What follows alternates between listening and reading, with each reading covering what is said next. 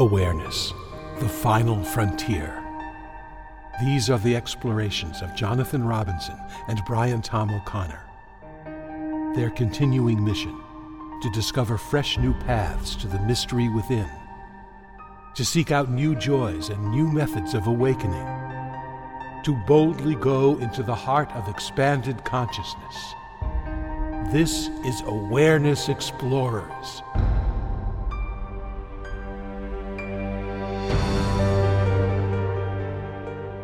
Welcome back, fellow explorers, to Awareness Explorers. I'm Jonathan Robinson, your co-host, and I'm with my friend and co-host, Brian Tom O'Connor. And we are honored with a teacher that I've been reading a lot about and hearing a lot about, Leslie Schuyler. Hi, Leslie. We're going to do your bio first, and then I'm looking forward to asking you a lot of questions because I hear a lot of great things about you. Anyways, Leslie Schuyler is a teacher of spiritual awakening and stable embodied enlightenment. She focuses on helping people move beyond glimpses or initial transitory awakening and opening to and stabilizing in higher consciousness. She had a spontaneous, radical, life-altering experience of Satori or enlightenment, which really shook her world at about age 9 or 10. And since then, she spent many years as a renunciate, living in ashrams and working deeply with direct teachings of enlightenment in both East and West.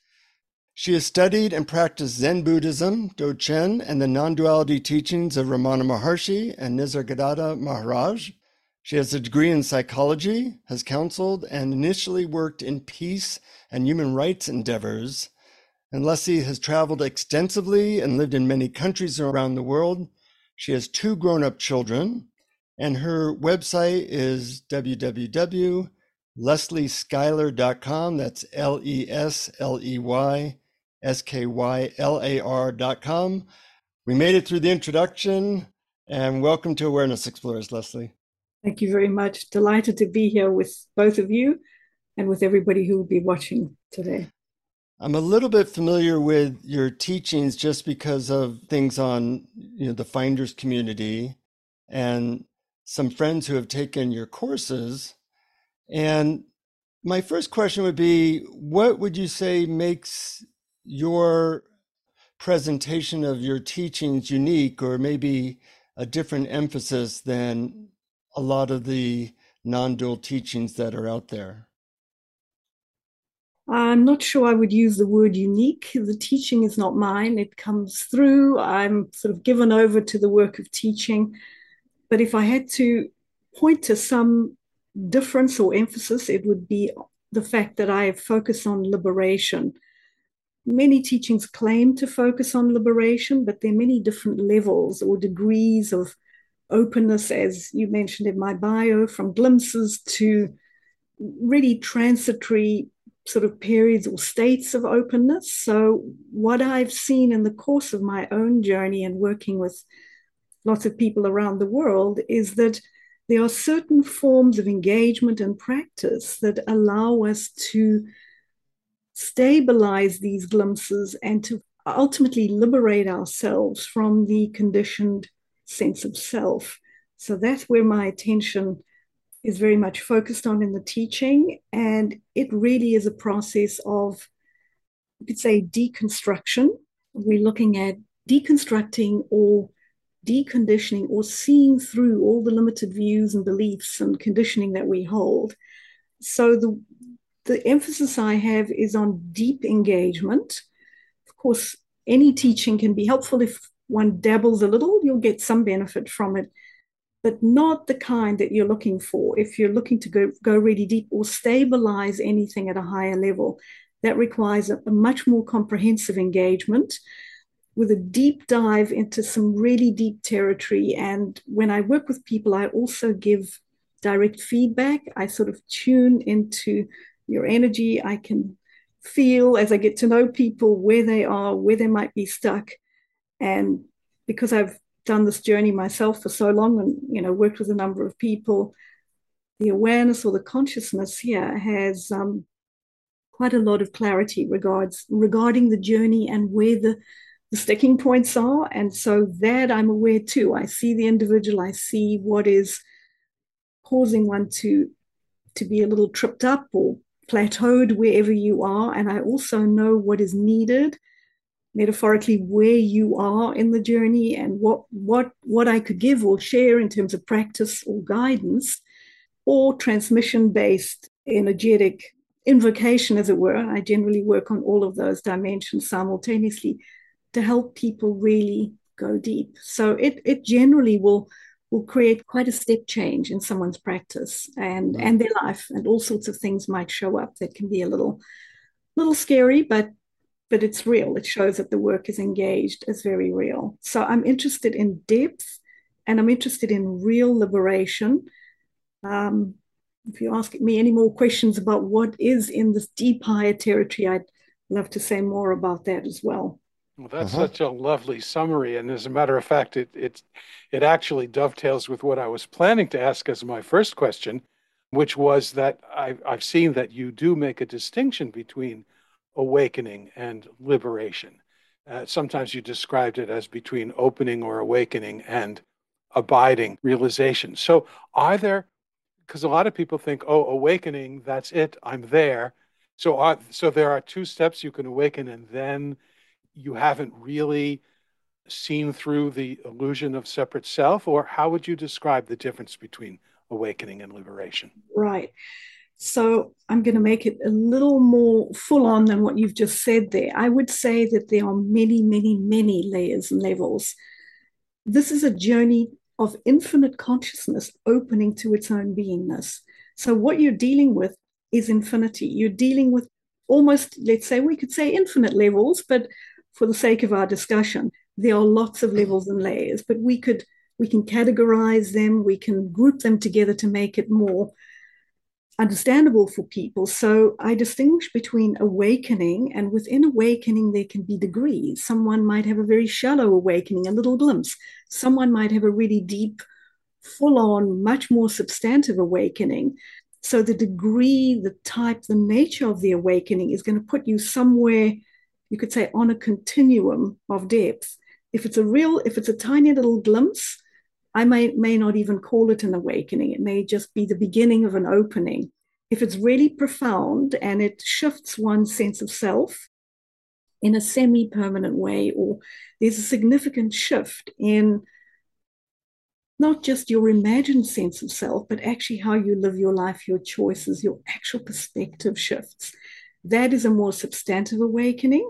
So we've got the spectrum already opening up, and there may be different levels, many levels between an initial opening or a deeper awakening, and then that continues, lots and lots of levels, we could say, until that then is stabilized. The, say, deep awakening can then be stabilized into something that opens into the most profound thing that you could ever imagine. It's got many levels and layers and degrees of connection with the energy of the divine, the pure consciousness, the source energy itself. But that only comes about in a full and stable way if there's been enough deconstruction. So if we take the awakening and we then work with that with deeper practices, which then allow the self-sense to be deconstructed more, we're emptying the vessel of its tendency to be identified with certain of its content.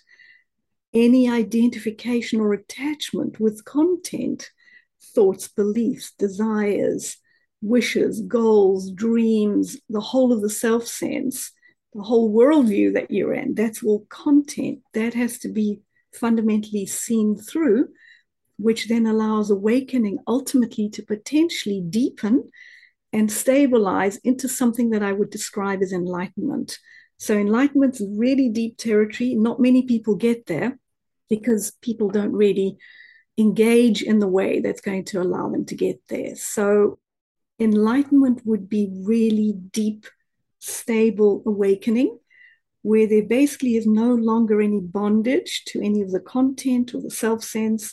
It's not a state of perfection as such. Human beings, we've got all sorts of little bits and pieces here and there, but it's a very deep, high, very stable, condition, which is not a state. It doesn't come and go. It's not an experience, enlightenment. It is a condition or a vantage point that opens up if sufficient deep and comprehensive work has been done. Is the process for how to deconstruct the self similar throughout, or is it different at different levels?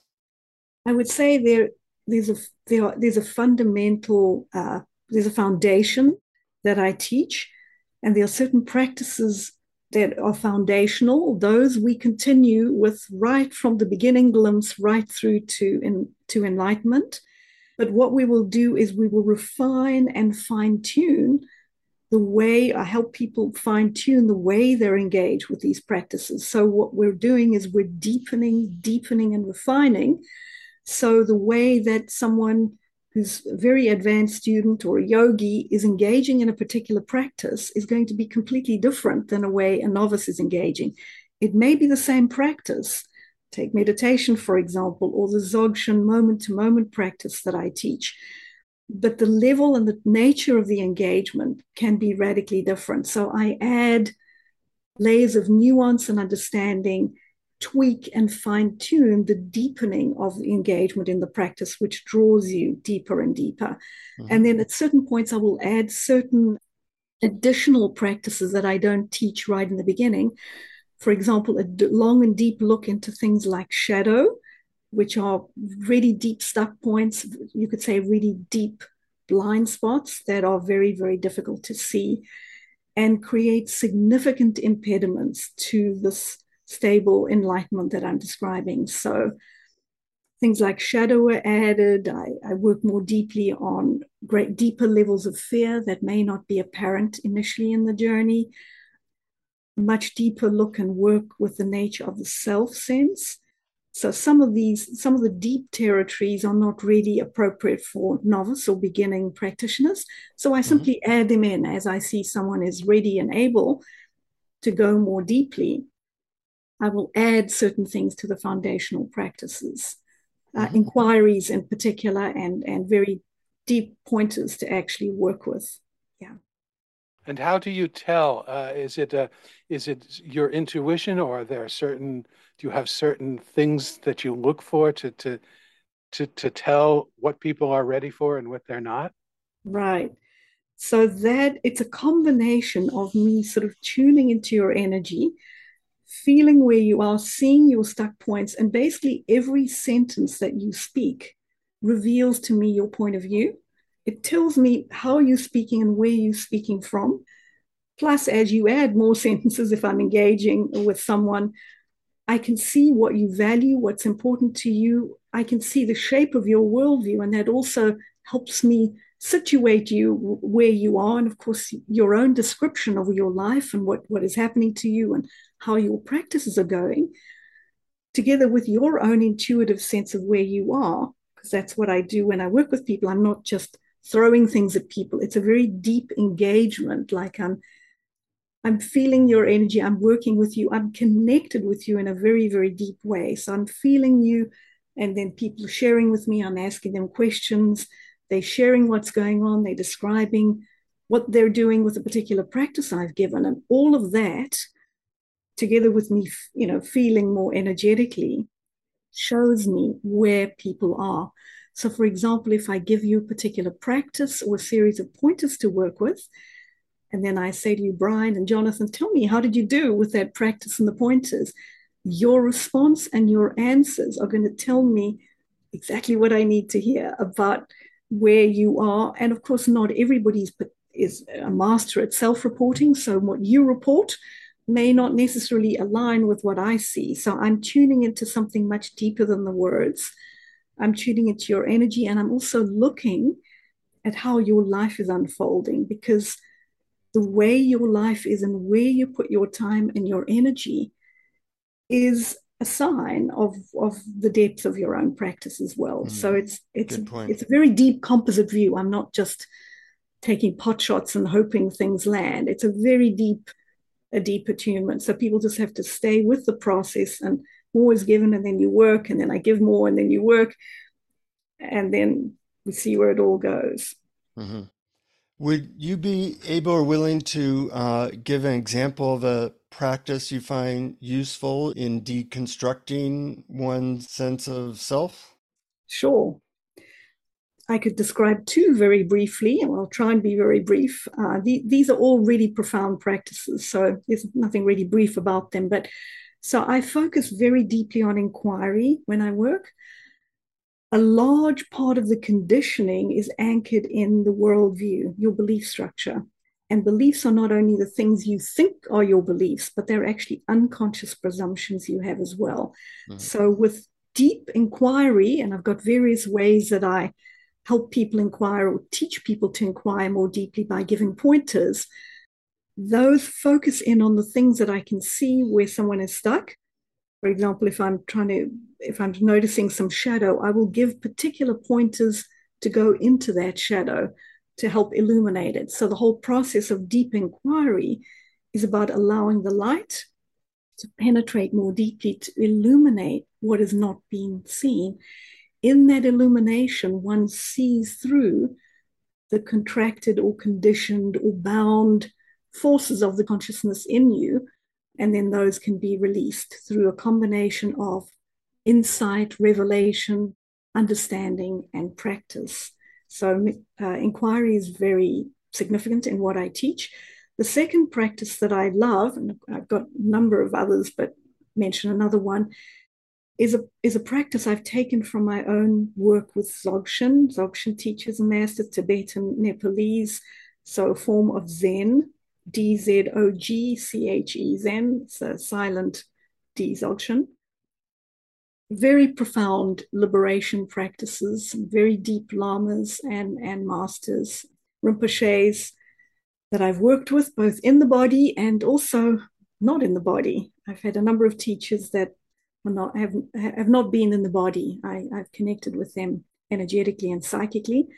So through that, I've distilled a practice that I teach called moment to moment, where what I'm doing in the moment to moment practice that I teach is helping you see that there's a connection through the thread of the way your life is lived moment to moment between your understanding and all the practices that you might do, your own form of meditation or whatever practices that you might do.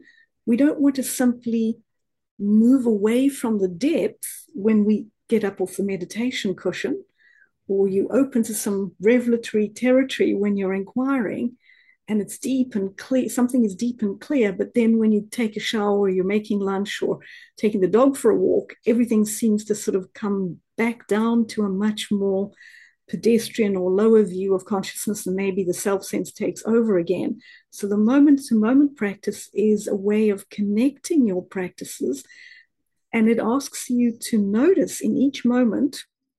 Obviously, you can't do this every single second, but every now and again, when you can remember it, you ask yourself a simple question like, where am I right now? Am I more connected with the lower consciousness, the self-sense that I know as Brian or Jonathan, the familiar territory of I am me, and I got all these ideas and views and beliefs, and this is my world, versus something that you might have experienced either in meditation, through revelation, if you've worked with psychedelics, there are a number of different ways that higher consciousness can open, where that view is not the same. So the moment-to-moment practice asks you to remember that you don't need to be pulled into or entangled in a lower consciousness view right now. Right now, there's a possibility that you can relax, surrender, allow your own energy to expand somewhat, and feel a slightly higher vantage point than that limited self that you're in. Now, when this practice is deepened, there are many really deep vantage points you can open to very quickly by really releasing your own entanglement energetically and psychically and mentally with your own belief structure and your own worldview. So it's a very, very profound practice, and it's got a lot of depth to it. Does that make sense what I've shared there? Because it does. It does. I normally take a long time to explain this, but I've tried to do this in 5 minutes. So it makes sense. It really does make a lot of sense. And I really appreciate both of those. Because a lot of people have the idea that everything, all the work is done while they're sitting on a cushion or in their chair meditating. And then they're surprised. Then you hear this over and over again. And then as soon as I stopped meditating, or as soon as I left the retreat, you hear this kind of thing over and over. And Wow. the practice of noticing moment to moment throughout the day, I think is a beautiful practice. Hmm.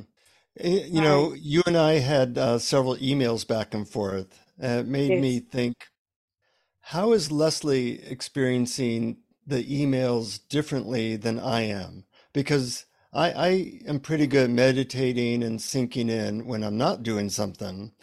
But as soon as the doer comes in line, I have 50 emails I gotta get through. My consciousness definitely goes down Right. into the doer and just getting something done. And I was curious how you would guide somebody to learn how to be less fixed attention and less goal oriented or access to higher states while being able to do something. Right.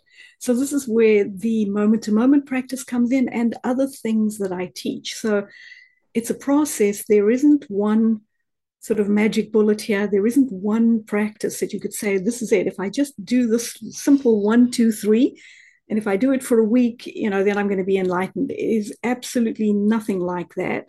I've engaged this work my entire life, basically. I've done some other things as well prior, but it takes really deep work to actually have significant transformation. So I just want to underline that. I don't want to make it sound like you just take the simple thing and you do it, and by tomorrow the whole structure is deconditioned. That it just does not work like that. So if one wants the real deal, the real work, one's got to engage at some depth. And so what that would involve would be to create a practice which has enough stillness, not only meditation. There are various forms of stillness practice where you want to create space for yourself every day to align and attune to the deepest part of yourself. Of course, you're practicing that to some degree when you're meditating, when you're inquiring, and this moment to moment practice I'm talking about. Because if there's too much time in a given day spent in the task mode, in the doer, what you're doing basically is reinforcing the self structure in that doer mode. Uh, it's a very different vantage point than the deeper territory.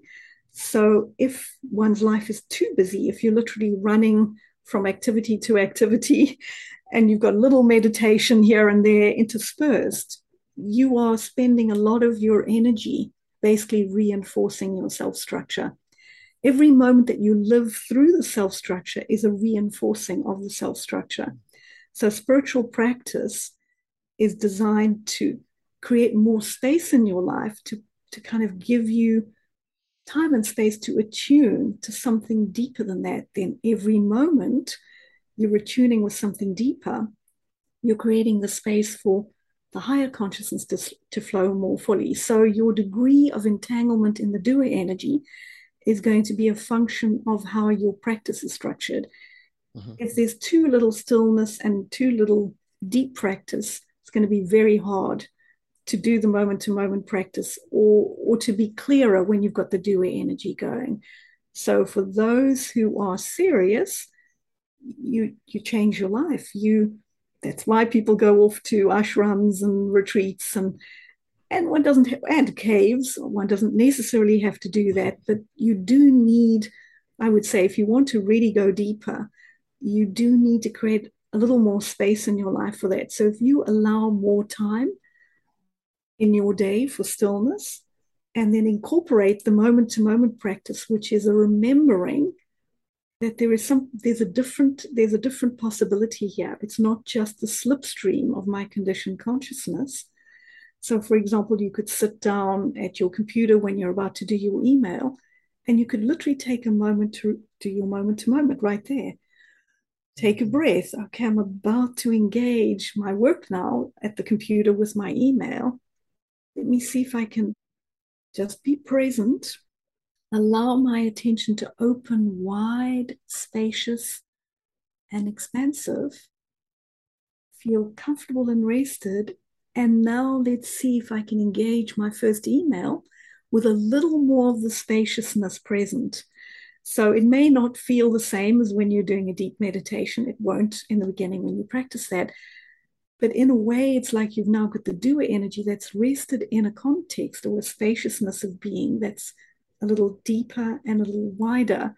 And if you keep practicing in that way, what you're doing is you're deepening your attunement to the expansive energy, and you're interrupting the slipstream that keeps you in the conditioned view. It's a default, strong default, and it'll keep going back to the self view unless it's interrupted with practice, with moments of stillness, and with an intention to attune more in that way. Great answer. Yeah, beautiful, beautiful, and so helpful. And it aligns with my experience too. There's sort of a, going back and forth between the deep, longer periods of practice and the moment to moment. The deeper practice, it's sort of like there's a perfume left over. Right. Even though exactly you're right. not necessarily actively doing the practice, that somehow can infuse your day-to-day practical things that you do. Exactly, exactly. And then one just leans into your practice overall to deepen that. So there are more moments of remembering or the moment to moment practice in the day, which will then gradually over time deepen that perfume. So the perfume doesn't linger just for a few seconds or a minute. You'll notice the perfume lingers more deeply, and ultimately you become the perfume. So it doesn't come and go. But that obviously that one comes to that point when there's been deep consistent practice over time, where basically what you're doing is you're training the brain and the nervous system to no longer relate to every piece of content that arises in your awareness, every thought, every feeling, and every sensation. As a default mode, you will take those to be true and real and you. Whereas in fact, that is not what is happening here at all. What is happening is that consciousness is animating these body minds. The body mind is a sort of an avatar that consciousness is animating, a human bodysuit that consciousness is wearing. These bodysuits or these avatars work in a certain way. The little vessel has a big brain, it's got a beautiful nervous system, but it doesn't have a person called Brian or Jonathan sitting inside it. It is pure consciousness that is animating the whole thing. And so that consciousness can show up in one of two fundamental ways with the spectrum that I described earlier in between. Either in a conditioned form where you believe that you're Brian or you're Jonathan and you're doing a little practice to try to shift that view, or when it's clearer and clearer at the level, you could say, of enlightenment. What occurs is that there's no longer the sense of being a self in a body mind. There's been such deep dissolution of the conditioning, and as that conditioning falls away, the light comes through more and more fully, and the light or the pure consciousness self recognizes itself as itself. Mm-hmm. And the deeper that gets, and then it invokes and it invites and it calls you, it wants the fullness of you, because everything else is seen to be an illusion or, a fictitious character that you were sort of immersed in or entangled in up until that point. Mm-hmm. And so at a certain point, in very deep territory, there's an incredibly profound period when the consciousness recognizes itself as consciousness. And it recognizes that it's not only this body mind called Leslie or Brian or Jonathan, it's everything. It's as if it recognizes or it remembers or it realizes that this body mind or this avatar called Leslie or Jonathan or Brian are simply three portals or ways through which the consciousness views or experiences itself in reality. But it's doing that on infinite levels all the time. It's omnipresent as every form and the formless simultaneously. And at a very high level, there's a kind of unification, there's a dissolution of the self sense and the opening to the profundity of realization that one is this pure consciousness itself. You could describe it as God. It's even the word God, not the God of the religions, the real one, not a creature, not a being, nothing that we've written in a book, but something so incredibly profound that it is absolutely ineffable. And if I sit and transmit some of this more deeply, we will have to end the session. It is so beautiful and profound. I'm normally weeping when that is happening, and so up until now, I don't tend. I'm creating a bridge. So of course that awareness is present, and that's what I'm living from right now. But if I were to completely give myself over to it and express it to you right now, it's infinite love, boundless intelligence, limitless tenderness and peace and joy, just beyond the beyond the beyond. And even those words are, so that's where it goes. And that's actually what's on the journey. It's consciousness itself. And at a certain point, you can actually come to realize this in your own experience. If the deconditioning has gone deep enough, if there's enough of the clutter of the entanglement of your own content, if enough of that has been dissolved, this sense of the consciousness itself as a living, ancient, timeless being will start to poke through in your own awareness. You may not recognize it initially because it doesn't look like what you think it does, but it takes deep stillness and immense clarity in the being for it to come through very fully. But that's where it goes. And so that's what everything is. That's what each of you are, except that you're, in a way, living in the illusion that, to some degree, that you're a Brian or a Jonathan. Well, you speak very poetically, Leslie, and it's a beautiful how you create words around that. I have a question. I read a bunch of stuff on your website and other places that made me think that one of the approaches you have is to allow people to fully experience their feelings without resistance. And, I'm a psychotherapist, and I certainly understand the importance of that. And yeah, I also see for myself and other people, sometimes people get stuck in wallowing in feelings and not being able to get out of that eddy. And I'm wondering if you can comment on that, when it might be appropriate that people not just surrender to feelings, but have other ways of dealing with them that will keep them from getting stuck or in a victim role.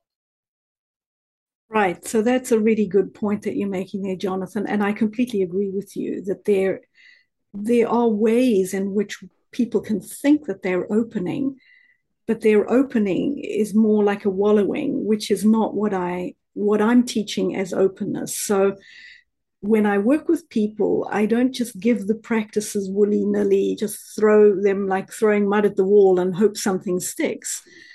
There's a lot of instruction and guidance, and essentially I teach a process of working with deep emotional content that's got two parts. The first part of it is an opening, and generally I will teach that in the context of other practices and other spiritual understandings. So it is not just psychological work we're doing. It's psychological work that opens into the context of a vast spiritual understanding. So there's a context in which one begins the process of opening, and there are various guidelines and practices and instructions that I give people to try to show them what I mean by openness, none of which includes a wallowing. So a wallowing is when we have some content arising, but we get stuck in it and we add narratives and stories to that and basically trap ourselves in it through self-pity and various other forms. So there are ways to see that And there are ways to inquire to allow that log jam to be broken as such. But the practice that I teach for really deep openness sort of flows through that or beyond that. What I'm trying to help people see is that if there's any kind of sticking point in their openness, if something gets stuck in a kind of wallowing, which is almost a circular going round and round and round, it's because they're engaging in resistance rather than pure openness. Mm-hmm. And so there's a practice that I call the resonance practice that I teach, which basically says that if you are opening and just completely letting go of an attempt to hold or make meaning or judge judge yourself or the other, if you simply allowing yourself to feel at the level of the body and the emotions. So you're letting go of the meaning-making machine of the mind's need to make it into something. What one will find is that the emotions and the somatic experience in the body will arise. It'll peak. It will maybe be stronger than one's general experience and may be frightening or maybe really difficult to be with. But that's part of the healing. It'll peak like a bell curve, literally. It'll peak and it'll start to fall away of its own accord in a session. I'm not saying that this is a permanent resolution.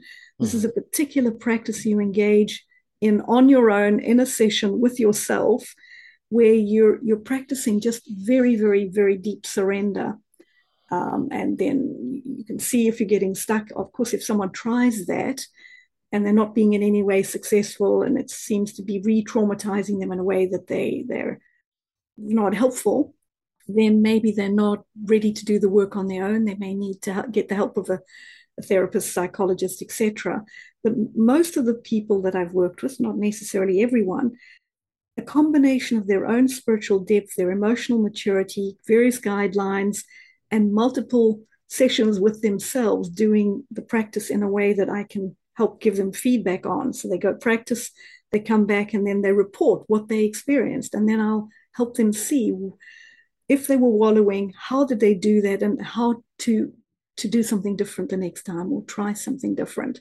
Mm-hmm. So it's a practice of very deep surrender, but it can be really challenging, because if you're really letting go more deeply, it is going to bring that content out more fully. But it's very, very powerful if it can be done in that way. And yeah, I don't know if that's explaining it fully enough. Does that make sense to you, Jonathan? It does, definitely. Yeah. Yeah, it makes sense to me too. And it seems like a major distinction between wallowing and what you're talking about is, in wallowing, we're still caught up in the narrative, in the story around the emotion, and whatever strategy we're having to prevent having that emotion, as opposed to seeing that it is actually a physical, chemical thing that's coursing through our body, and seeing if we can open and allow it to come and go. Exactly. And even, I teach as well that there's a whole way to precede, before you do a session like this with yourself. I have some material that I share with people and various instructions about welcoming what's there with a kindness and a loving energy. So you're not judging, you're noticing when the mind is adding meaning, and you're allowing yourself to fall into or open into, you could say, almost a pure, open experience of the emotional content, the emotions and the sensations in the body, rather than paying all the attention to the mental overlay, which is what's going to create the wallowing. So even very deep repressed emotions, and I'm not saying that someone who has incredibly deep trauma and has never worked with a therapist or feels frightened of this work, I'm not in any way suggesting that they should simply try this on their own. Depending on the degree of trauma, getting skillful help in the form of a psychologist I would generally recommend. But for people who've maybe done some of that work or whatever, if there's a readiness and there's a willingness and they have enough spiritual context to engage the practice, then it's the welcoming of the experience and the feeling of what is arising at the level of the emotions and the body itself, the sensations, that shows you actually that the trauma or the repressed or contracted emotional content is very strongly driven by what you've made of it, the meaning that's been added.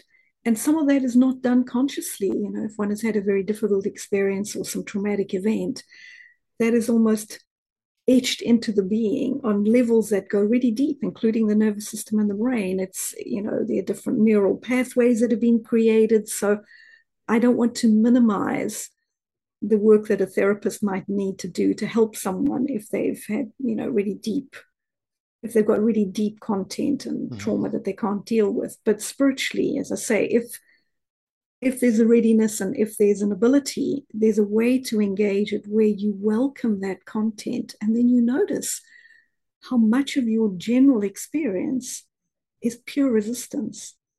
The mind is constantly trying to manipulate reality. It's trying to get from here to there, from this moment to the next moment, because something in this moment is not good enough.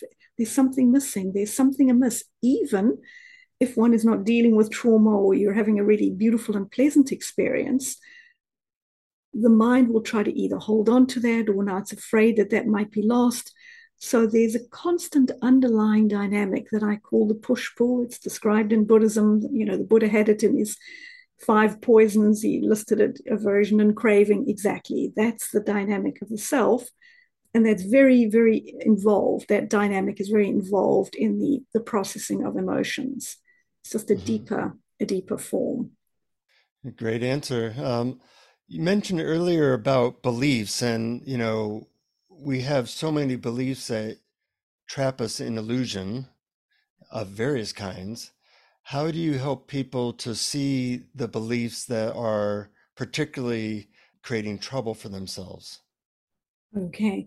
So when we're having a discussion like this, and anyone in your audience who's listening, if we're discussing something and their experience doesn't align or match with what we're discussing, or something I'm sharing, or a pointer or a teacher that they're working with, or some deep spiritual text that they're working with, if your own experience, if your own understanding, if your so-called belief structure or your worldview is not in alignment with what the teacher or teacher is pointing to, that immediately shows you there's something going on there. What is that?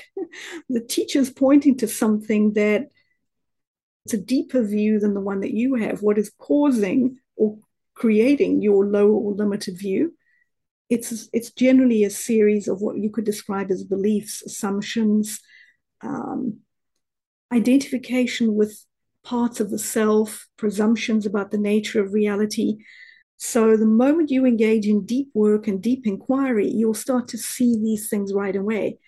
The teacher says X and your experience is Y. The gap between X and Y is fundamentally your belief structure, which has got to do with how you've been conditioned. Your belief structure is not something that you've created consciously. It's very, very complex, and it comes from all the different experiences you've had in the course of your life. So that's one way of seeing it. There are all sorts of other ways of pointing. For example, there's certain categories that I'm aware of that create the very big sticking points, and I've mentioned a number of them already in our discussion. Things like fear, things like inexperience, all sorts of conditioning that you might have learnt about, or you might have had happen to you through your family upbringing, your education. Shadow, blind spots, your own defensiveness, what you think the self is, what you think the nature of reality is. Any of those categories, if you go into any of that territory more deeply, take a few deep pointers and inquire, it'll start to reveal to you that you're not just relating to reality, it's as if it's a blank slate or some kind of empty thing. Or no, there's a whole lot of filters that you are using, not consciously. They arise automatically, that constitute your worldview. Those we need to we need to see those. And so a combination of inquiry, working with a spiritual teacher, comparing deep teaching or the spiritual teacher's experience with your own, what accounts for that gap is going to be your belief structure fundamentally. And then there are ways of course, that's big territory. Which beliefs in particular then? You might then look at key habit patterns in your life or key patterns of conditioned behaviors, speech and action in your life. When I teach, I often refer to that as looking for where your dragons are. Of course, there's lots of areas of your own belief structure and conditioning, but if you look for the biggest ones, what's coming up in your life right now? Are there certain deep patterns of engagement in life that show up? Are you frequently having problems with money? Or is there some addiction issue? Are you having difficulties in relationship with others? Do you have a lot of self-doubt? Do you commit to practice but then not do it? Can you see these? I'm just giving you some examples. So you look at a combination of what the teacher's pointing to, the gap between the pointer and how you're living, as well as what's coming up in your life. And through that, you distill. And this is where the teacher can help you very significantly. I'll point out to people, go look at this, focus on that, look at this, because these are your big dragons.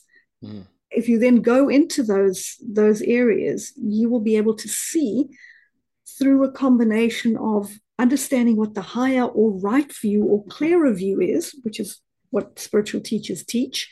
When I'm teaching people, when I'm speaking, what am I doing right now? I'm challenging your belief structure right now as I'm speaking. Anything that you disagree with, okay, that'll be interesting. Or something I might say that you feel, oh, I've never thought about that in that way before. I've never experienced that. What is that showing you? That's showing you aspects of your belief structure or maybe inexperience that you could then go into more deeply through inquiry to let go of those beliefs that imprison you in a more limited view. That makes total sense. Yeah. Something I'm curious about that you mentioned a couple of times earlier, that one of your teaching methods that you use is transmission. And I'm very curious as to how that works, because everything that you've described so far has been sort of instructional practices that I can do, but this seems different. Right. So the transmission is not something that is controlled by the individual teacher. The teacher is a vessel. So this vessel is given over to higher consciousness to teach. So that transmission comes through the clarity. If I had a lot of egoic content in the way, it would limit the degree of the way in which that consciousness can flow through the vessel. So there is no personal I that is controlling it. It's not a magic wand. It's in fact not magic.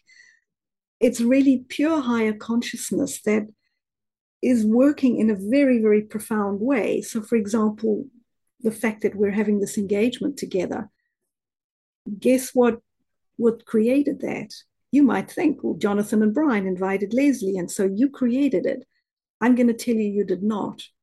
It's consciousness playing in these different forms, and it's invoking and pulling into its view, its life, through these different avatars and these different beings, what it needs and what it wants to further explore or open or experience itself at higher and higher levels. So it's not just something that comes through this physical vessel of a Leslie. It's working in the whole field. And of course, the closer one is to that teacher, it can be quite a hot energy that I will say. It's going to shake things up in your life. And so am I sitting here as Leslie trying to say, well, Jonathan and Brian, I need to shake something up, or something else I'm working with? It's not under the conscious control of a being called Leslie. In fact, that doesn't exist in the way you think it does.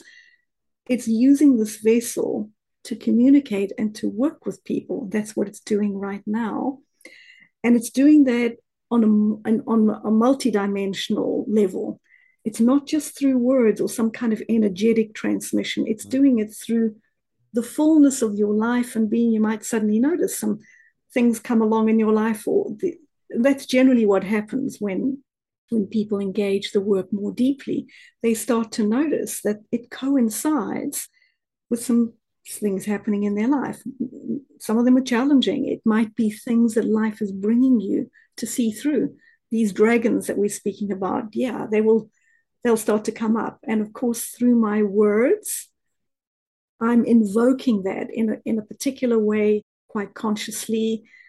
And so the energy and the connection with people doesn't only occur when there's a direct communication, as we're doing right now with the two of you and with all these beautiful beings who are your audience. That occurs even when the Zoom call ends. And so it's very, very profound. It's the whole field that is interacting with itself from a very high intelligence, and it's using this particular teaching vessel in a way to kind of orchestrate certain things, but not like a magician. And it's not me that's doing it. I'm a vessel for that. Right. It sounds like what we really are and what you really are is the same thing, and we're sort of talking to ourselves. Exactly. You've invited me to speak to you because I'm yourself, maybe this in this form, through this body mind. It's open to something deeper than that body mind is open to, but basically you're talking to yourself right now at the highest level. Mm-hmm. And that self is not actually a self at all. It's divine energy, it's pure consciousness, and it is supreme unlimited intelligence. And it's not a physical form. It's very, very, very profound. So there are no limits to how it can work. And if there's openness in the vessel that I'm working with, it can, very profound things can move really fast. But generally what happens is there's a lot of resistance that arises. Obviously, people get frightened, and that's fine. Yeah. Well, Leslie is giving such poetic answers. We do want to leave time for you to do a guided meditation, but I also want to say if there's anything that you feel must be said that we didn't ask or you didn't cover, that now would be a good time to do that before the meditation. Right. Well, I have millions of things I could say, and I love exactly. to say. It's kind of an absurd request. Yeah. Maybe one or two, to try and limit that to one or two. Whatever you think this work is the spiritual work. One thing I can assure you is it's infinitely deeper than anything that you think it is. It is infinitely more profound than anything you can conceive. It does not work on the level that a human being understands. It cannot be known with the mind, which is why we deconstruct, and that doesn't leave you in some kind of vegetative state. It leaves you with a vessel that is clear, where the gray matter, the brain or mind, the nervous system, and the vessel is used as, so you could say, a conduit or a channel for pure consciousness itself. How it differs from a channeler is a channeler is generally channeling maybe something slightly higher in terms of energy, but the channeler itself is just a vessel and isn't open to and maybe knowing or being that higher consciousness itself. That's the distinction between channelers and essentially what I'm doing, or what this territory of enlightenment is about. The fullness of the enlightenment is an awareness that oneself is the whole thing, together with everything else. It's not just like something is being conducted through this energy. It's a living, alive transmission of eternal, ancient being that is your very own self. And so it's speaking many times to the depths of your being that already knows this. This is a process of remembering. And of course, this looks like you because here I've got hair and I'm wearing a top and my name is Leslie. And I can assure you this deep territory, just because I might look like you or another teacher might look like you, it is a vastness, a profundity without words. And, when we use terms like ineffable, it's for good reason. It literally, in the deeper territory, the words dissolve. The words are not there. You will hear that I start, like even now, to become sort of somewhat incoherent, even though it might sound like I'm very coherent. I'm only that because I teach people, and so I've learned to kind of show up in a particular way.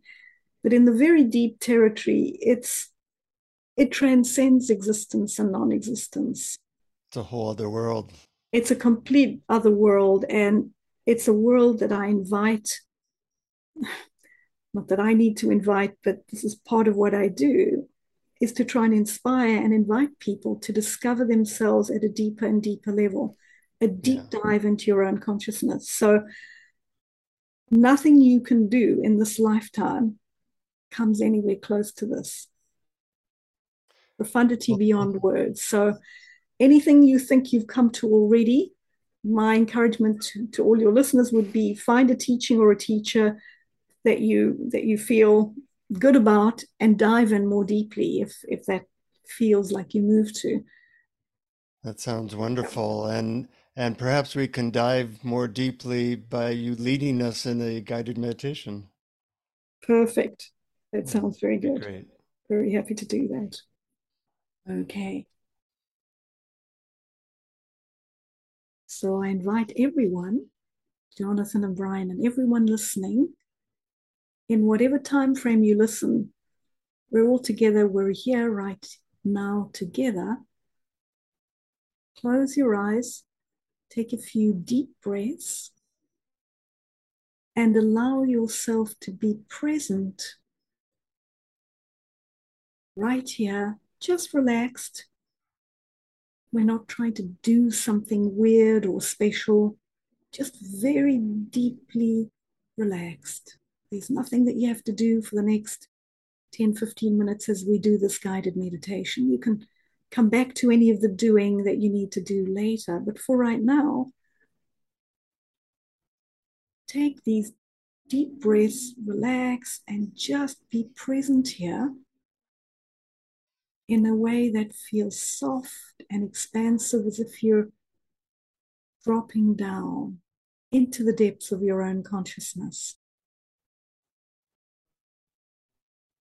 So I often use metaphors when I'm doing a guided meditation just to help give you a more poetic sense of what this is and what you're doing, to help take you deeper.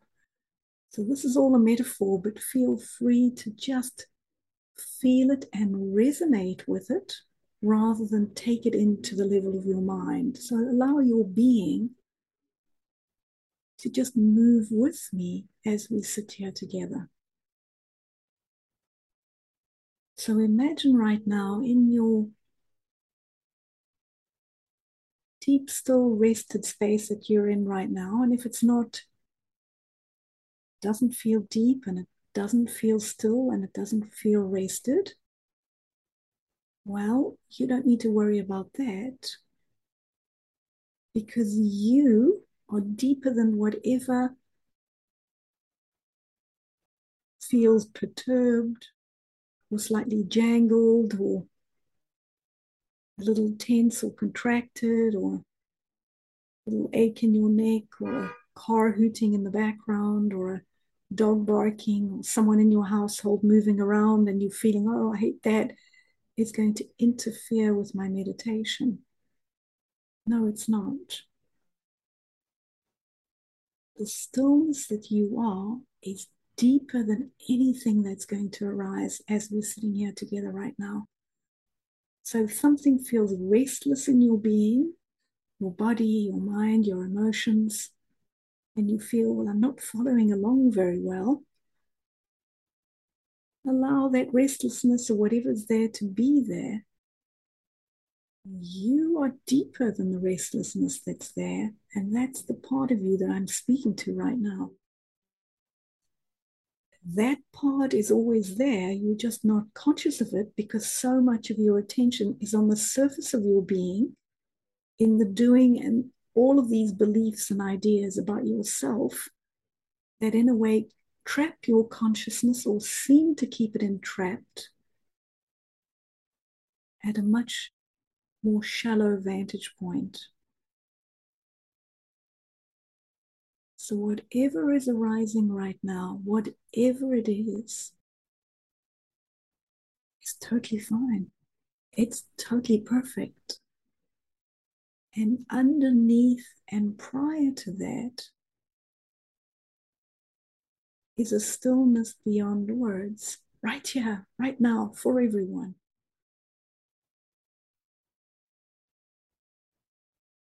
So how you access that stillness is by letting go more deeply. So as we're sitting here together now, there may be a sense that you allow yourself to almost free fall into a depth that is deeper, deeper into the stillness. Now we don't need to worry and have the mind worry about, well, I don't know if I'm doing it right, or what is the level of depth that I've reached. Simply relax more deeply and allow yourself to drop or let go of anything that you may be holding on to. Even thoughts or feelings or sensations, simply let those go and allow the consciousness, the being that you are, to free fall. You could say that's a metaphor. It may feel like a sinking or a descent, but it doesn't necessarily have to. So the metaphor we could use here is, imagine you're like a vast, still, deep, energetic ocean of consciousness. And what you're doing right now is you're free falling into the depths of this still energetic ocean of consciousness that you are. And because it's an energetic ocean, it doesn't have a bottom. There's nothing you can bump into. There's nothing to be frightened of. You're relaxing, resting in the depth of the more still layers of your own being, which ultimately are not personal in the way that you think they are. You're touching into an energetic ocean of consciousness that is one field. The consciousness that you think you are is not limited or stuck in a body-mind. It's vast and expansive. And you're simply allowing yourself to be even untethered, or allow the binding force to the body-mind to just relax. It doesn't matter what's happening in the body-mind right now. Open into this soft, still space.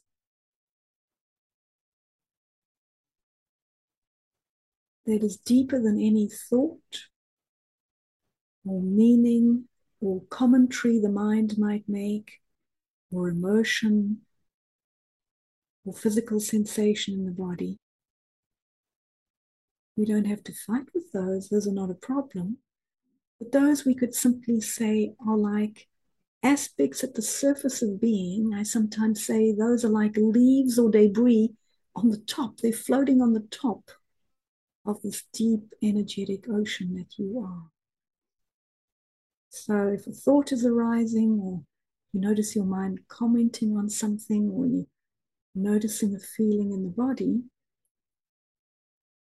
all of those aspects of thought and feeling and sensation are simply aspects floating at the top of this energetic ocean. You don't have to rush to the surface every time a piece of content comes up, a thought, a feeling, a sensation. You can rest even right now. Rest, relax, Rest in a stillness where you may be aware of the content. You may be aware of a thought or a knee aching or a dog barking. But something is just disinterested in that for right now. You're not paying attention to that. And in that sense, you're creating a space to attune to something deeper in you that is not constantly grabbing at the content and not making it a problem either.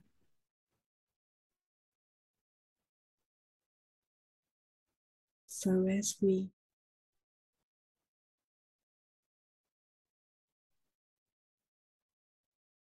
rest here together,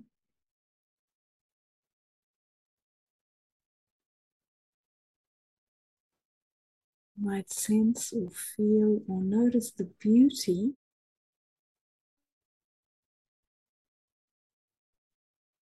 stillness.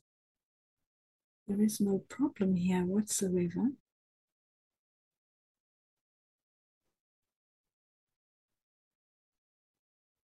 And yet you might be aware of things arising.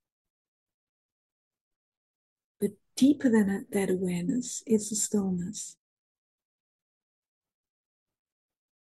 In a way, to go back to the metaphor of the ocean, if you're resting in the depths of this deep energetic ocean, even if a storm blows up at the surface and you're aware of it, there could be a typhoon, a hurricane blowing on the surface, but is it impacting the depth of this energetic ocean?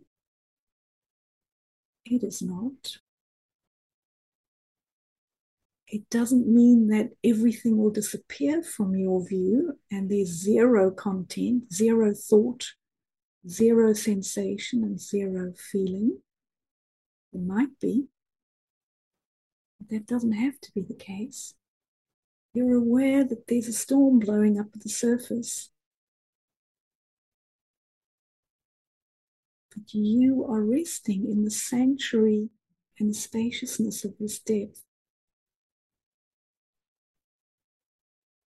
which may be aware or even noticing or observing or witnessing that,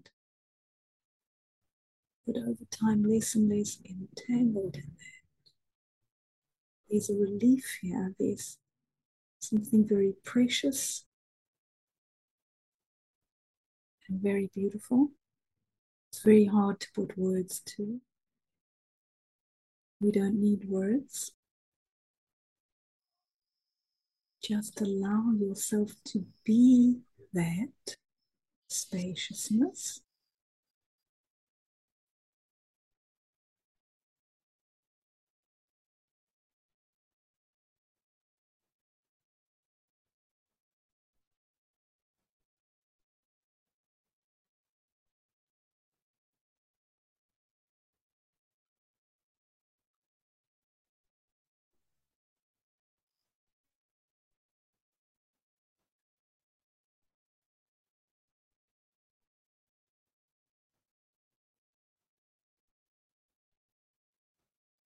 Resting more in the spaciousness in your meditation can be also translated into your moment-to-moment practice, where you feel or sense even one tiny degree of separation from the entanglement is already a step forward. It's a little more attunement to this higher consciousness. And this still expansiveness has immense layers of depth. And in its deepest layers, one can feel the very source of the entire universe, which is yourself. All that, whatever words you want to, doesn't have a name, but it's not dull, void, frightening territory. It's profound, a profound being, you could say, of infinite intelligence, love and tenderness. That's your very own being. And it's played a little game of hide and seek with you in this lifetime. It's forgotten deliberately that it was itself, and now it's called you. You've called yourself by some other name, John or Mary or Sue or Stephen or whatever that might be. But this stillness that you touch into in meditation, in spiritual inquiry, is your true nature. A lot of beautiful depth, and it's beckoning you and calling you. If you're listening to this and participating in this guided meditation, it's inviting you to go deeper and meet yourself on a deeper and deeper level.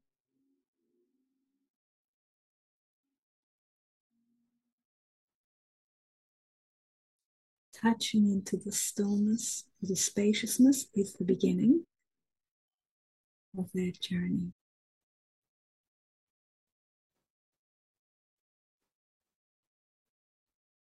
So we will just maybe spend another minute or two just resting and relaxing in the spaciousness, no matter what may be coming up.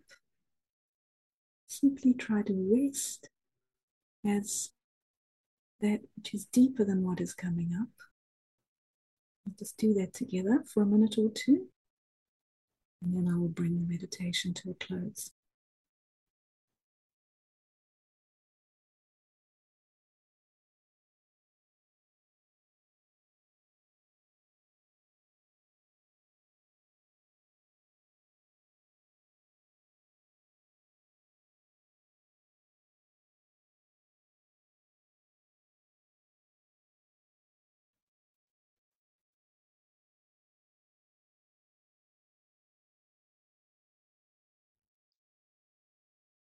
Well, thank you, Leslie. That was beautiful.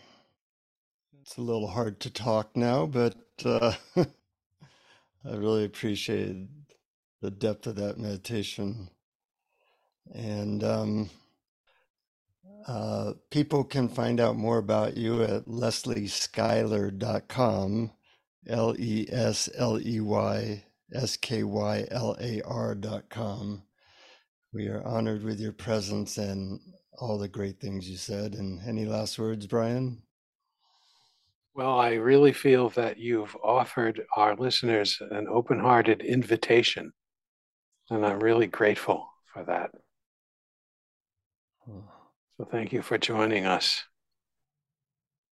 So I'm having a hard time putting thoughts together now, but I want to thank you. We also want to thank our Patreon supporters. And if you're interested in supporting the podcast, go to patreon.com/awareness explorers and tell you how we can give you extra stuff and amazing interviews like the one we just had with Leslie. And any last words, Brian? Because I'm not very verbal now. I know exactly how you feel. This does sometimes happen after these beautiful and deep meditations that somehow words seem inadequate. But thank you is always the best. And as always, keep exploring. Much love and keep exploring. Thank you for listening to Awareness Explorers. To learn more, you can check out our website at awarenessexplorers.com. Please subscribe to our podcast on your favorite podcast app. We'd love it if you would post a review. And please share our link on Facebook and with family and friends, because knowing yourself as awareness is the greatest gift you can give yourself or someone you love.